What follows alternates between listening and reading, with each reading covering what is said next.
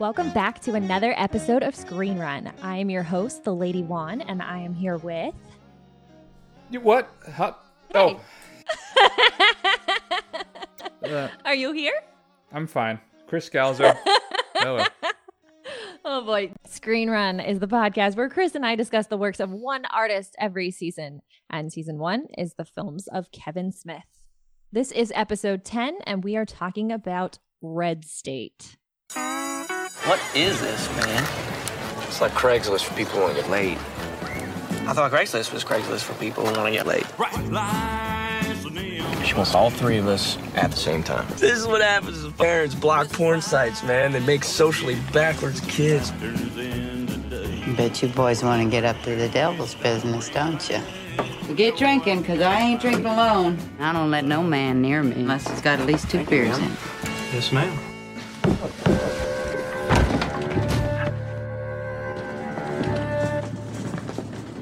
Guys, is that you, Travis? Welcome, family. Good evening. I hate the wickedness of America.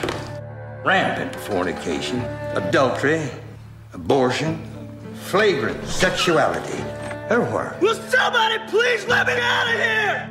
And it's up to the righteous to curb the spread of this disease. You might take children out now.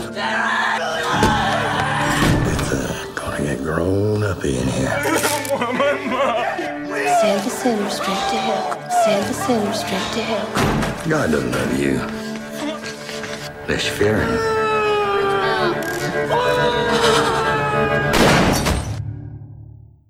I don't know what Pastor Koopa's problem is. That sounds like a fun Friday night to me. Whatever. Not the shooting, but all the horrible stuff. You know, the fornicating and the sinning. It's my favorite way to kill time. The abortioning. Got my punch card right here. Oh dear. So, Red State. This movie came out in 2011 and stars, you wouldn't know it by the trailer, John Goodman, Melissa Leo, and Michael Park. Also in the film are Anna Gunn, Kevin Pollak, Stephen Root, and a bunch of other white people. It is written and directed by Kevin Smith, a return to form after our last episode, which was on Cop Out, the only movie we've covered so far that he did not write as well as direct.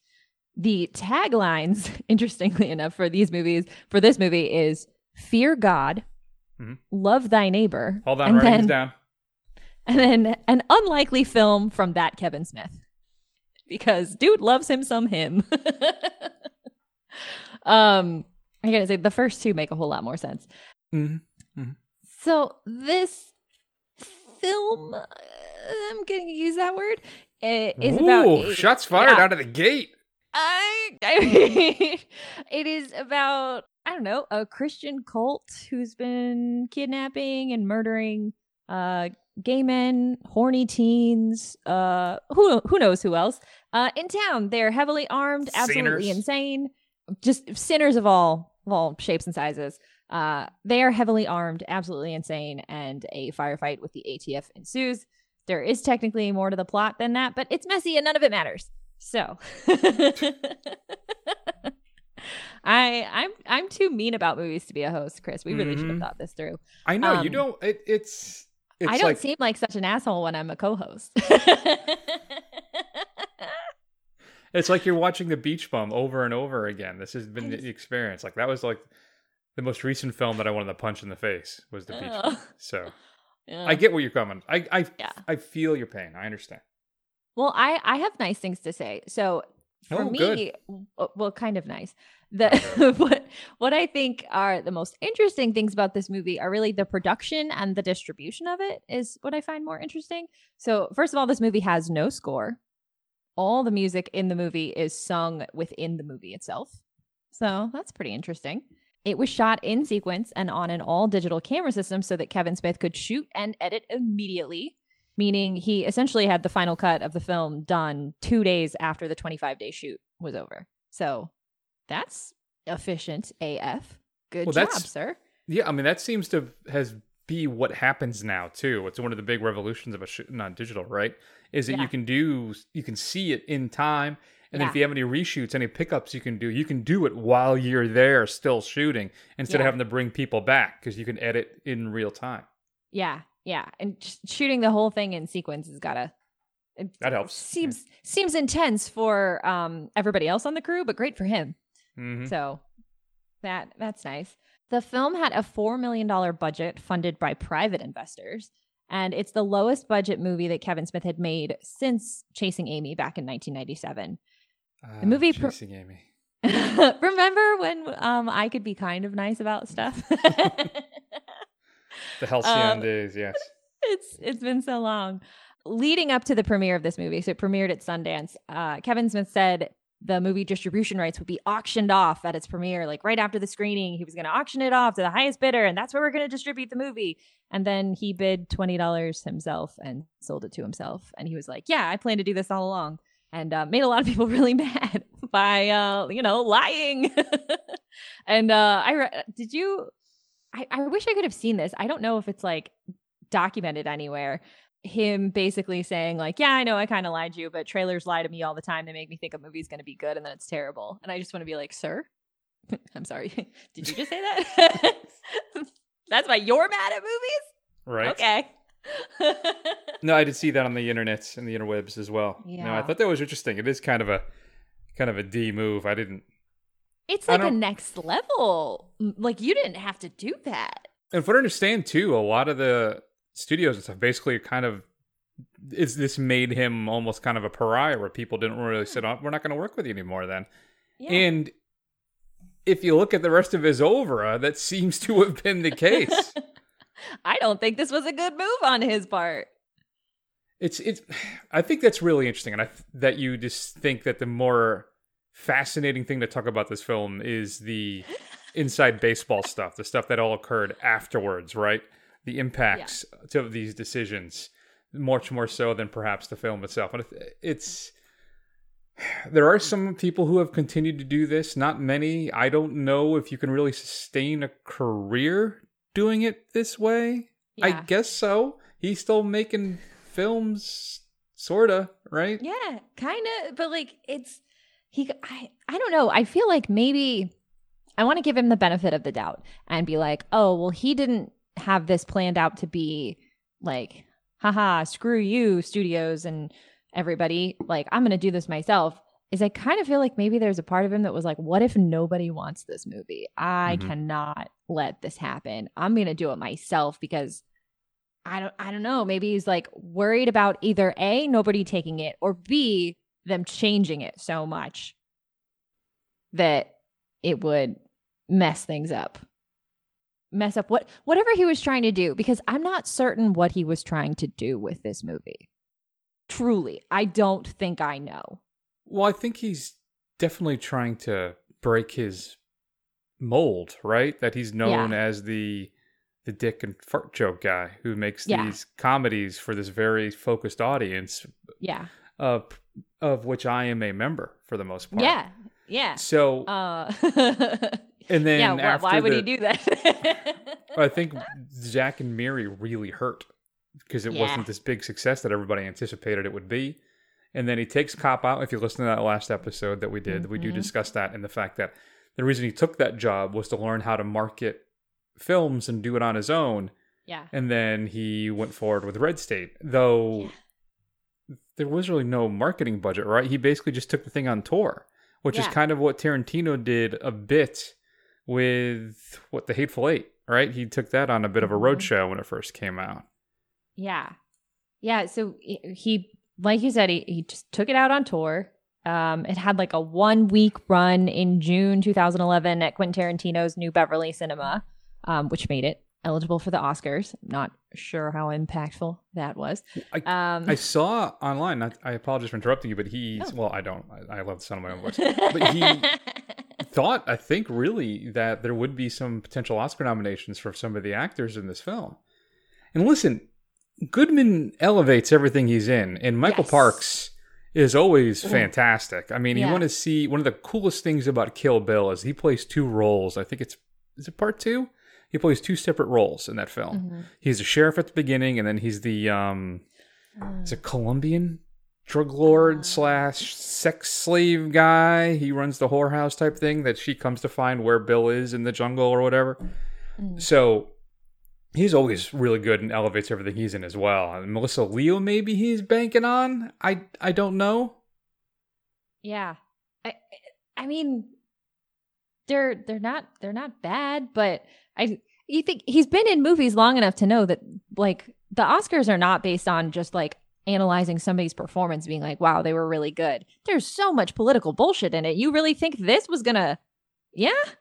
I mean, that's interesting because I wonder if he thinks the game. He's making some big artistic statement with this film, but running afoul of especially still then, how important commerciality it tends to be for a lot of your Oscar bait. Yeah. Like you in the distribution of this movie, you basically gave the middle finger to the system. And then you were like, but I want the system to reward me with awards. And you're like, yeah, what? Why would they reward you? You were just a dick. Like, I don't, and I'm not saying that like the Oscars are correct. I'm just saying that if you think you want to win one, you have to play their game. They're in charge. Yeah. Like, sad to say. Yeah. I mean, it's why I mostly don't care about them anymore, is because it's like self-congratulating that the only thing I ever care about is if there's some like random movie that makes it in that like more people will find out about, then I'm excited. But it's not like whoever wins was the best. That's not how it works. Don't get me started.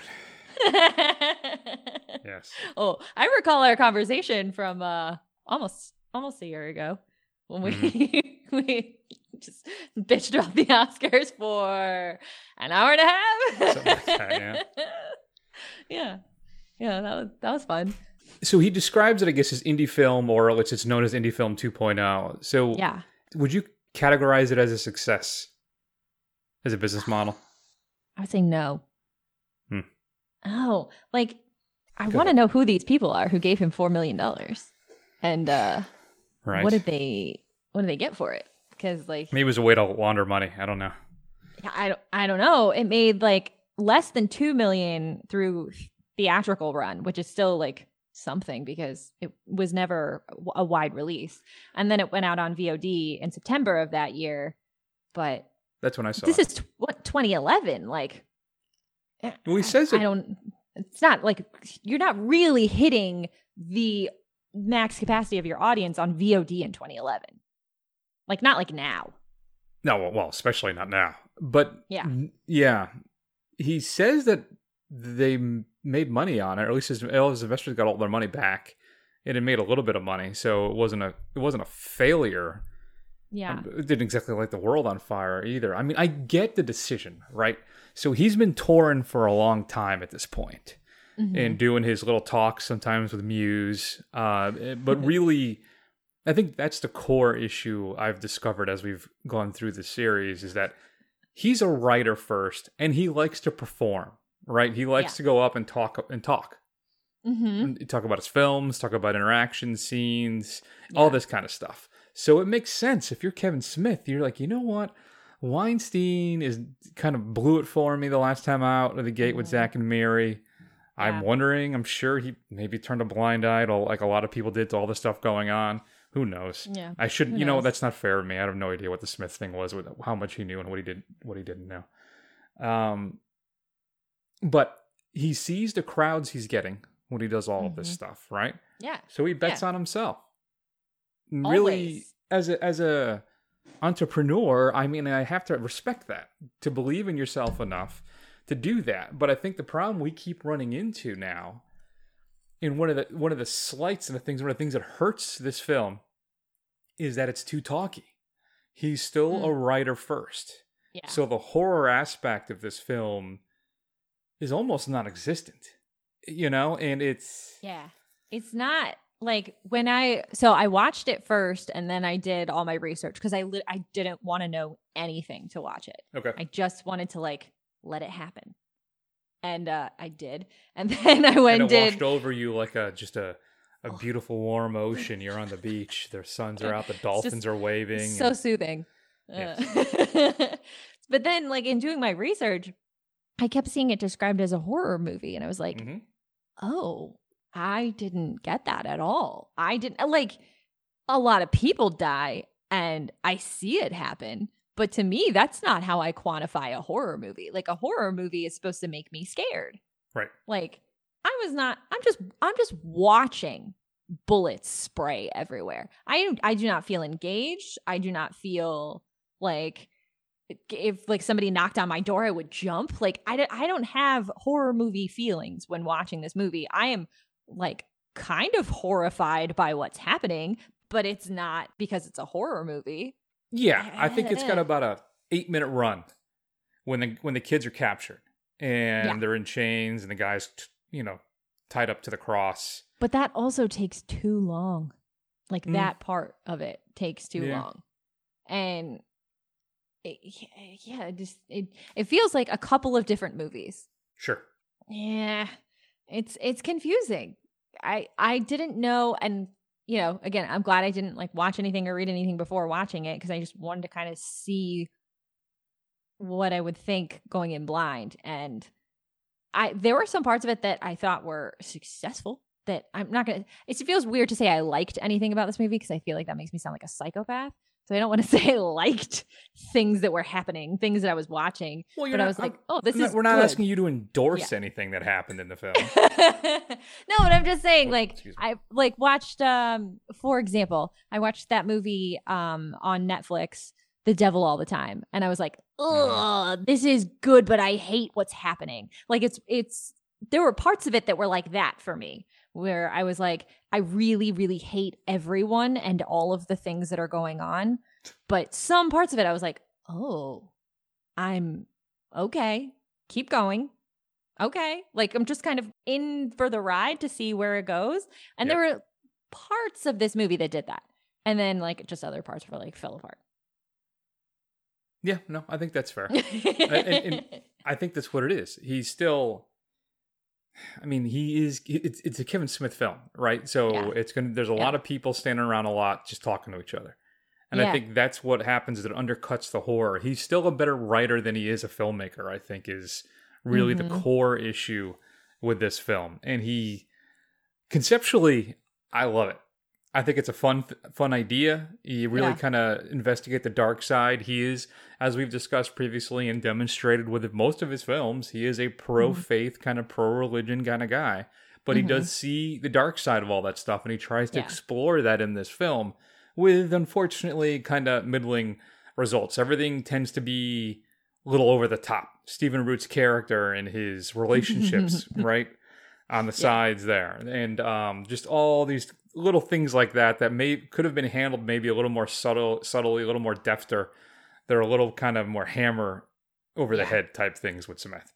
I really wish as much time as I've spent complaining about his career and his choices and his decisions so often, I do respect that he has tried different things. And he's like, all right, I'm going to do this like kind of romantic comedy thing. Okay, I'm going to do this straight up action movie. Okay, I'm going to do a horror movie. Like, it's really admirable that he wants to branch out of what he knows that he can basically do well without trying that hard. But the problem I have is that he doesn't try and get there by asking anyone who knows how it works. He never collaborates. Like if he had co-written the Jersey Girl with somebody who knows rom-coms, or if he'd co-written this movie with somebody who knows horror, like why can't he work with people who can help him be better? Like it doesn't mean there's anything wrong with you. Like it's not a bad thing to collaborate with someone who's going to get you the place you want to go. You know you want to go there. You're making these movies on purpose. I just wish he would try that in his career. That's interesting. I feel a lot of the decisions he made with Red State and its distribution method basically solidify your entire point and prove that's just not who he is as an artist. Yeah. And so as a failed artist myself, I get that. I do. Yeah. Yeah. I don't know. It really, really disappoints me because I feel like he could be doing some really, really awesome stuff. And just, if he could just get out of his own way sometimes. Man. what could be? And I just hope it's not too late.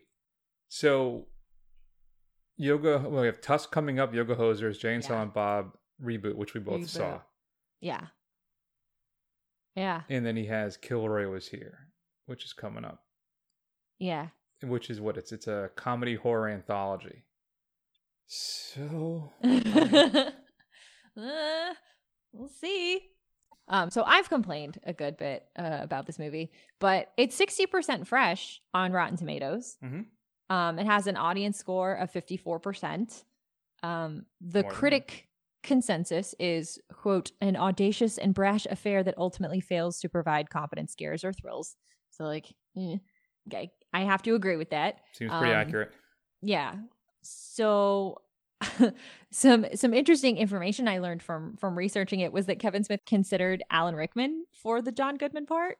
Nice. And I'm honestly so glad Alan Rickman was off doing Harry Potter. I don't think I would have liked it more with him. But I also read that Samuel L. Jackson was in consideration for that part. And I think that would have made this movie actually captivating. If that's Samuel L. Jackson and not John Goodman, don't get me wrong. John Goodman is doing everything he can in this movie. He is holding it together. He is telling me everything I need to know into the phone. He is delivering exposition into that phone. Mm-hmm. He is selling it. But I don't know. If it's Samuel L. Jackson and a bunch of crazy white people, isn't that a little more engaging? That's interesting. I hadn't thought about it that way. Yeah. I kind of want to watch that happen. That is, I had not thought about it through the race angle at all. Yeah. That is interesting. Yeah. From what I understand, Smith, because remember, he was trying to basically keep everybody as cheap as possible. Yeah. To pay them. And I guess they had offered Sam Jackson a couple paintings. I guess he's a big art guy. Oh. In lieu of cash payments, Smith had some paintings that he knew maybe Sam would be interested in. And he was telling his agent, "Oh, well, he can have this art. I'd happy to give it to him." And he's like, "Well, how do I get a commission off of art?" So I think that's kind of what doomed the whole thing. True. Yeah. Oh, yeah. That's a fair point. Yeah. So the budget, super tight. So we have to talk about what is called the original ending that was never filmed, because how on earth could you film his original idea for an ending with your budget being that tight? So basically, at the when the film climaxes, right, the horns of God are supposedly going off, and that God has returned, and Parks comes out with his family, and Goodman and the surviving ATF agents are all one because it's so loud, it's deafening. They're like, "What is happening?" And Parks is, "The Redeemer is here," and he's like, "Shoot me, do your worst. It's the end of the world is here. We're all, we're saved," and whatever. And initially, Smith then was going to have his head explode, and then his chest explode, and that was going to go through all of the church cult members are all going to suffer the same fate. And then it was going to happen to all the ATF agents all around John Goodman as well. Yeah. And then Goodman covers his ears, covers his eyes, drops to the ground, and then what happens next one? I have to say this seriously because you just delivered that really well. And then an angel comes down from heaven and he puts a finger to his lips like Santa Claus style and just goes shh before ascending back to heaven. And then the 4 horsemen of the apocalypse show up and RIP humanity, I guess. And it's revealed too, it's the angel that's doing it all. That's what happens is he opens his eyes and sees the angel's sword coming out through the back of one of his ATF agents. Yeah. So it's the angel that's taking everybody out. He's been starting it. It's been going down. So first of all, I want to see this. I want this ending of this movie. That would be so good. That'd be crazy. Well, there's an animated version of it you can see. I don't know if you saw it. I did not. It's on the YouTubes. You can check it out. Just search for animated Red State ending. Yeah. But it's a better movie that way. And I feel like the ending, if that's the ending you want, the idea that you would just change your mind about it because of budget is like, oh, what? it feels like the ending is the point. And so if it doesn't happen, like if it's just like a haha, these weed farmers were just fucking with them.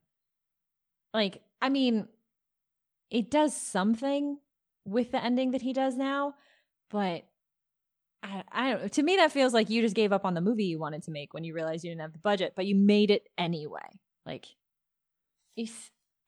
again, like. Now, see, I don't know if I agree with that. And here's where I'm torn. Because I think it would be cool to have seen that ending. Yeah. But is the film darker and better by revealing that Parks and his clan were just nuts? And they're just another doomsday cult. And they're all crazy. And he's going to be in jail for the rest of his life. I mean, to What's me... a more stinging rebuke? Well, so the thing is, the whole time I'm watching the movie, I'm like, these are just crazy people. And they're just in a cult. And they're absolutely bonkers. And this is the thing that happened. Kind of. You know, like, I guess it just didn't seem so impossible to me what was happening that I was like in any way, shape, or form thinking that it was actually going to happen. And when the sound starts, I was like, no fucking way. Seriously? Oh my God, is it actually going to be the apocalypse? Yeah. Like, oh my God, I was so excited for it. And then it wasn't.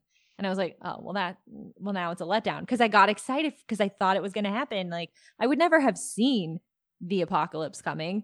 Have you seen Ready or Not? Yes. It feels like it would have been like that to me, where I never for a second thought everybody was actually going to die if they didn't kill her. And then when they all start just exploding, I was like, oh shit.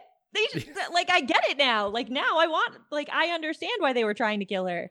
Like, because I just thought they were crazy people and I was rooting for her. And watching this movie, I just thought they were all crazy people. And I'm like, I hope John Goodman makes it out of it alive. But if all of a sudden at the end, the crazy people were right, but then only for a second because now they're getting killed because they're terrible, I think it would have been awesome.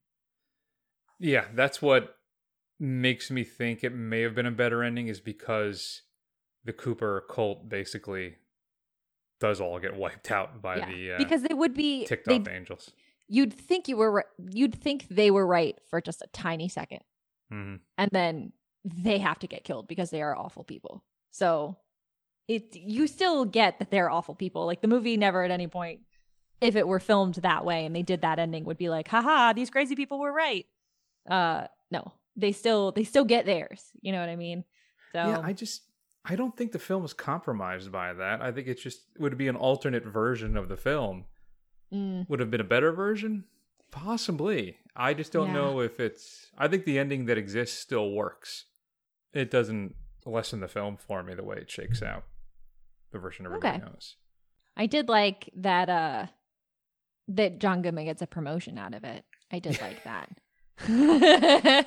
That reveal when he's talking to I don't know either of their names, but it's Jimmy Barrett from Mad Men and Bus Driver Stu from The Adventures of Pete and Pete. When he's talking to them in his debrief, I was amused at the concept that, like, after all of this and after, like, how basically everything goes horribly wrong, he's getting a promotion out of it. And just like the way they kind of talked about it was that at that point I've like let go of the fact that I'm disappointed the apocalypse didn't happen.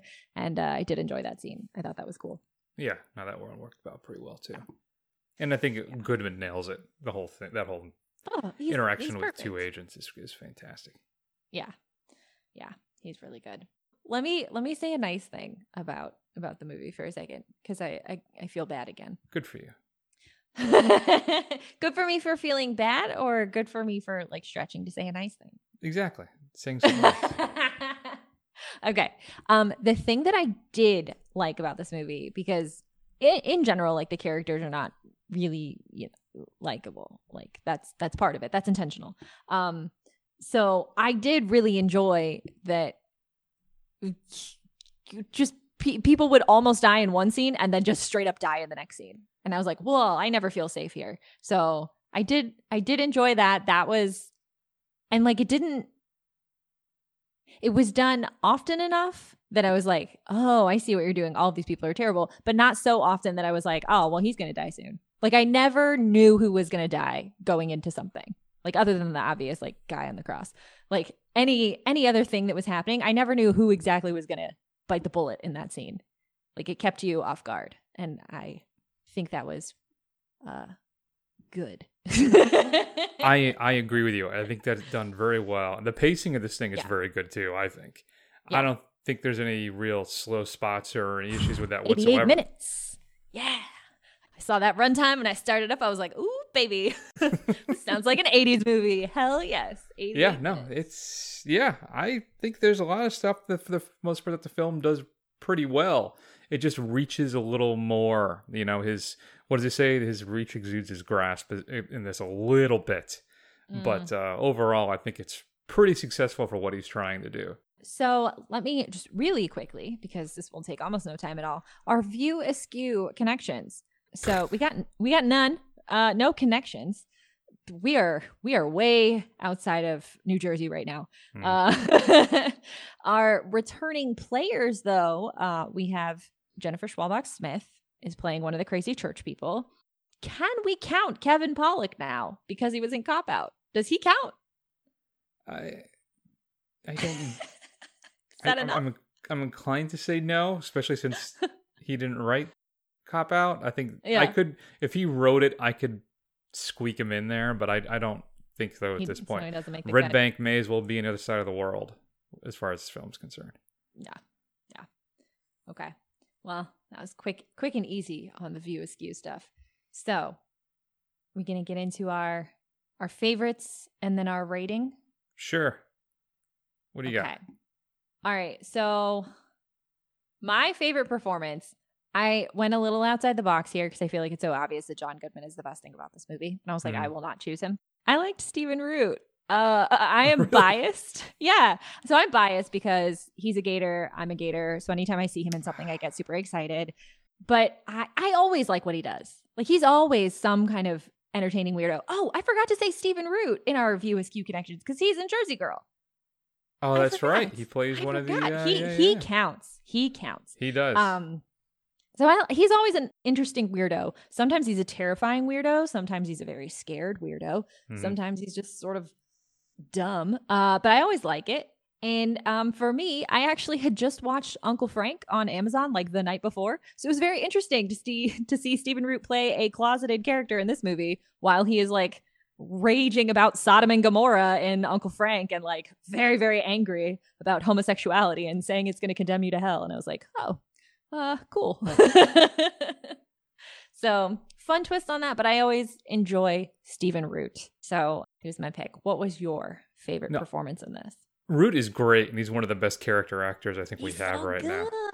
Yeah, he's great in everything he's in. So I agree with you. I think Goodman is kind of the layup. He's the workman like performance. He's like a comfortable shoe. He's like your, the hound dog. You're just slightly worn out by his career and his life, and he's just trucking along. He's really good in this. But I think for me, I go all in with the crazy. And I'm going to go with Michael Parks, his pastor, Evan Cooper. Oh, he is so good. Because he's so scary. Yeah, that guy is able to crank it up, and you're going to see even more next time with Tusk. But yeah, I'm so scared.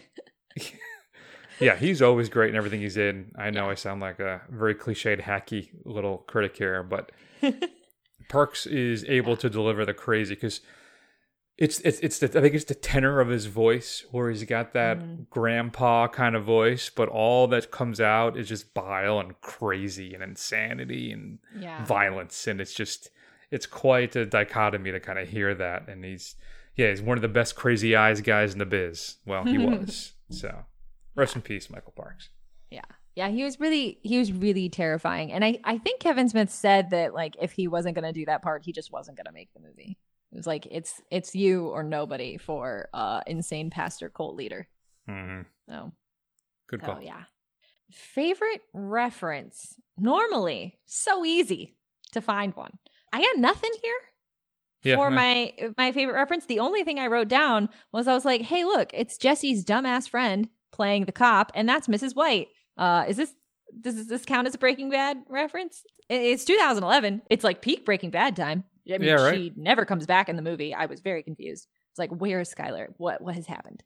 Why isn't she worried about her son? He's been murdered. What's going on? Exactly. And Badger is bumbling around in the background with a gun. Yeah. I was like, does this count? Is this a reference? Yeah, we can start tying into other shows and movies. Sure, why not? Yeah, why not, right? Do you have a favorite line from this movie? I do. I do. Yeah. Okay, what is it? What you got? This is Special Agent Joseph Keenan of the ATF. We're here to execute a search warrant on the premises on suspicion of violation of the National Firearms Act. Put down any weapons. Come out with your hands up and you will not be harmed. Repeat, you will not be harmed.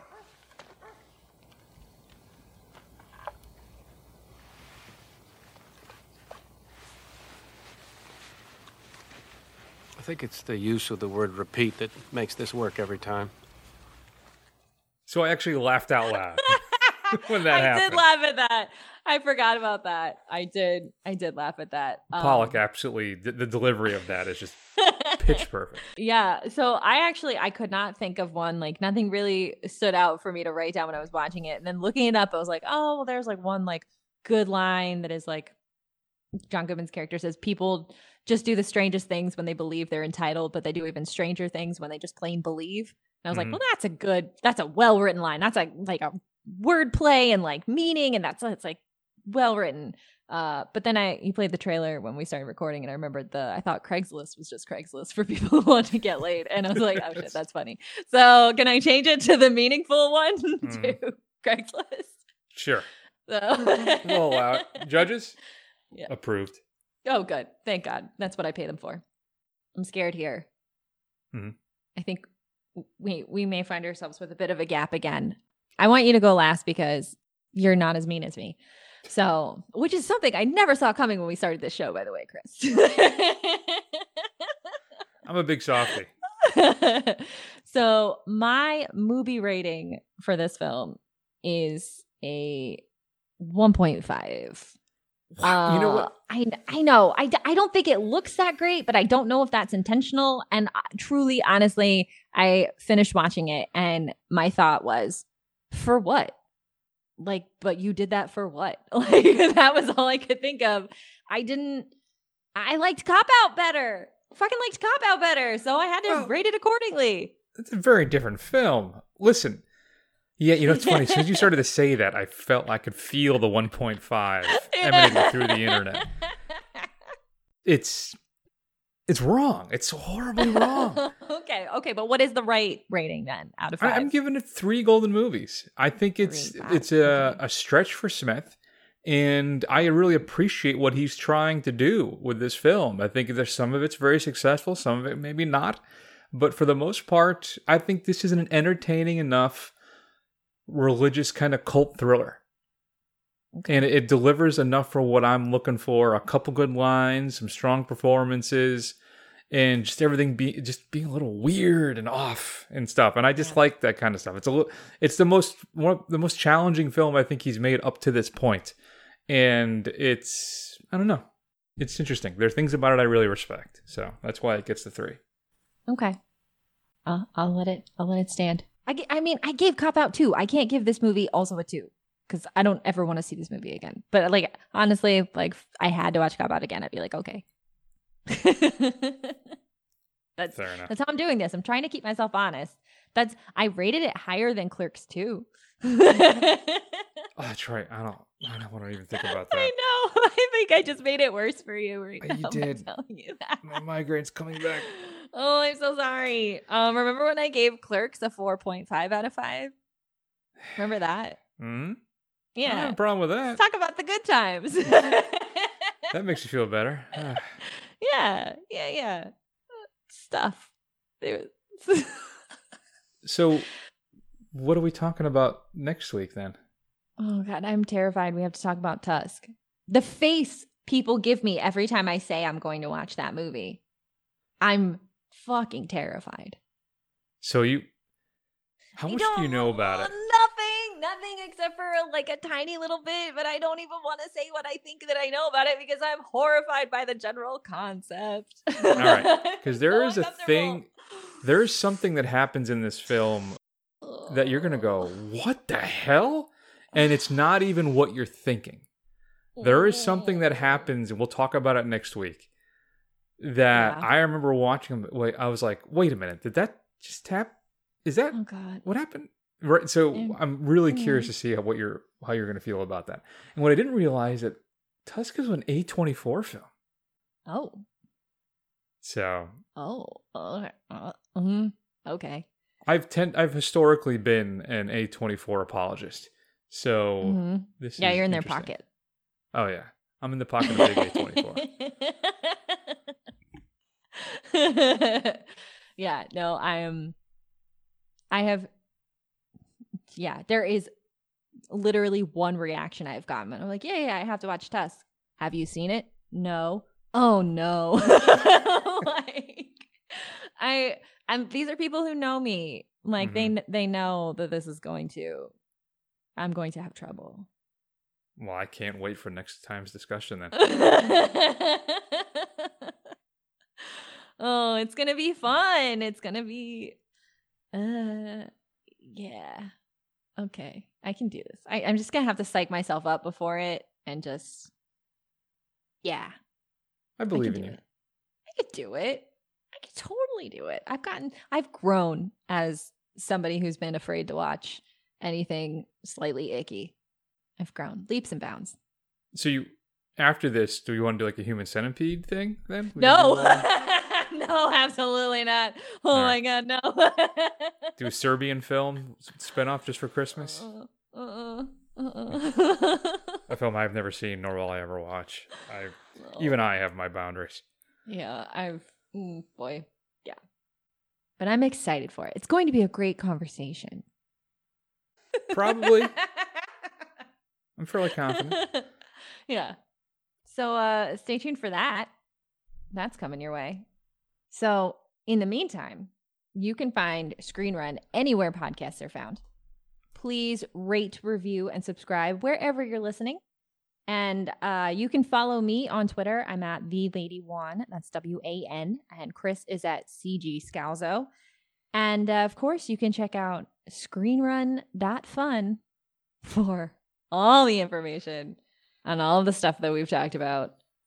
Yeah, that's the best website. It's the best URL in the entire world. I'm never going to get tired of it. But we will sell it to you for... Oh, yeah. There's price on it. 500 grand? What do you think? Is 500 grand a good price? Yeah. All right. I think that will work. Okay. Yeah. So hit us up if that's the offer. Twitter. Get in those DMs. Let's do this. Yeah. Well, thanks for listening, everybody. Take care of yourselves. Watch a Kevin Smith film. Enjoy yourself. Yes.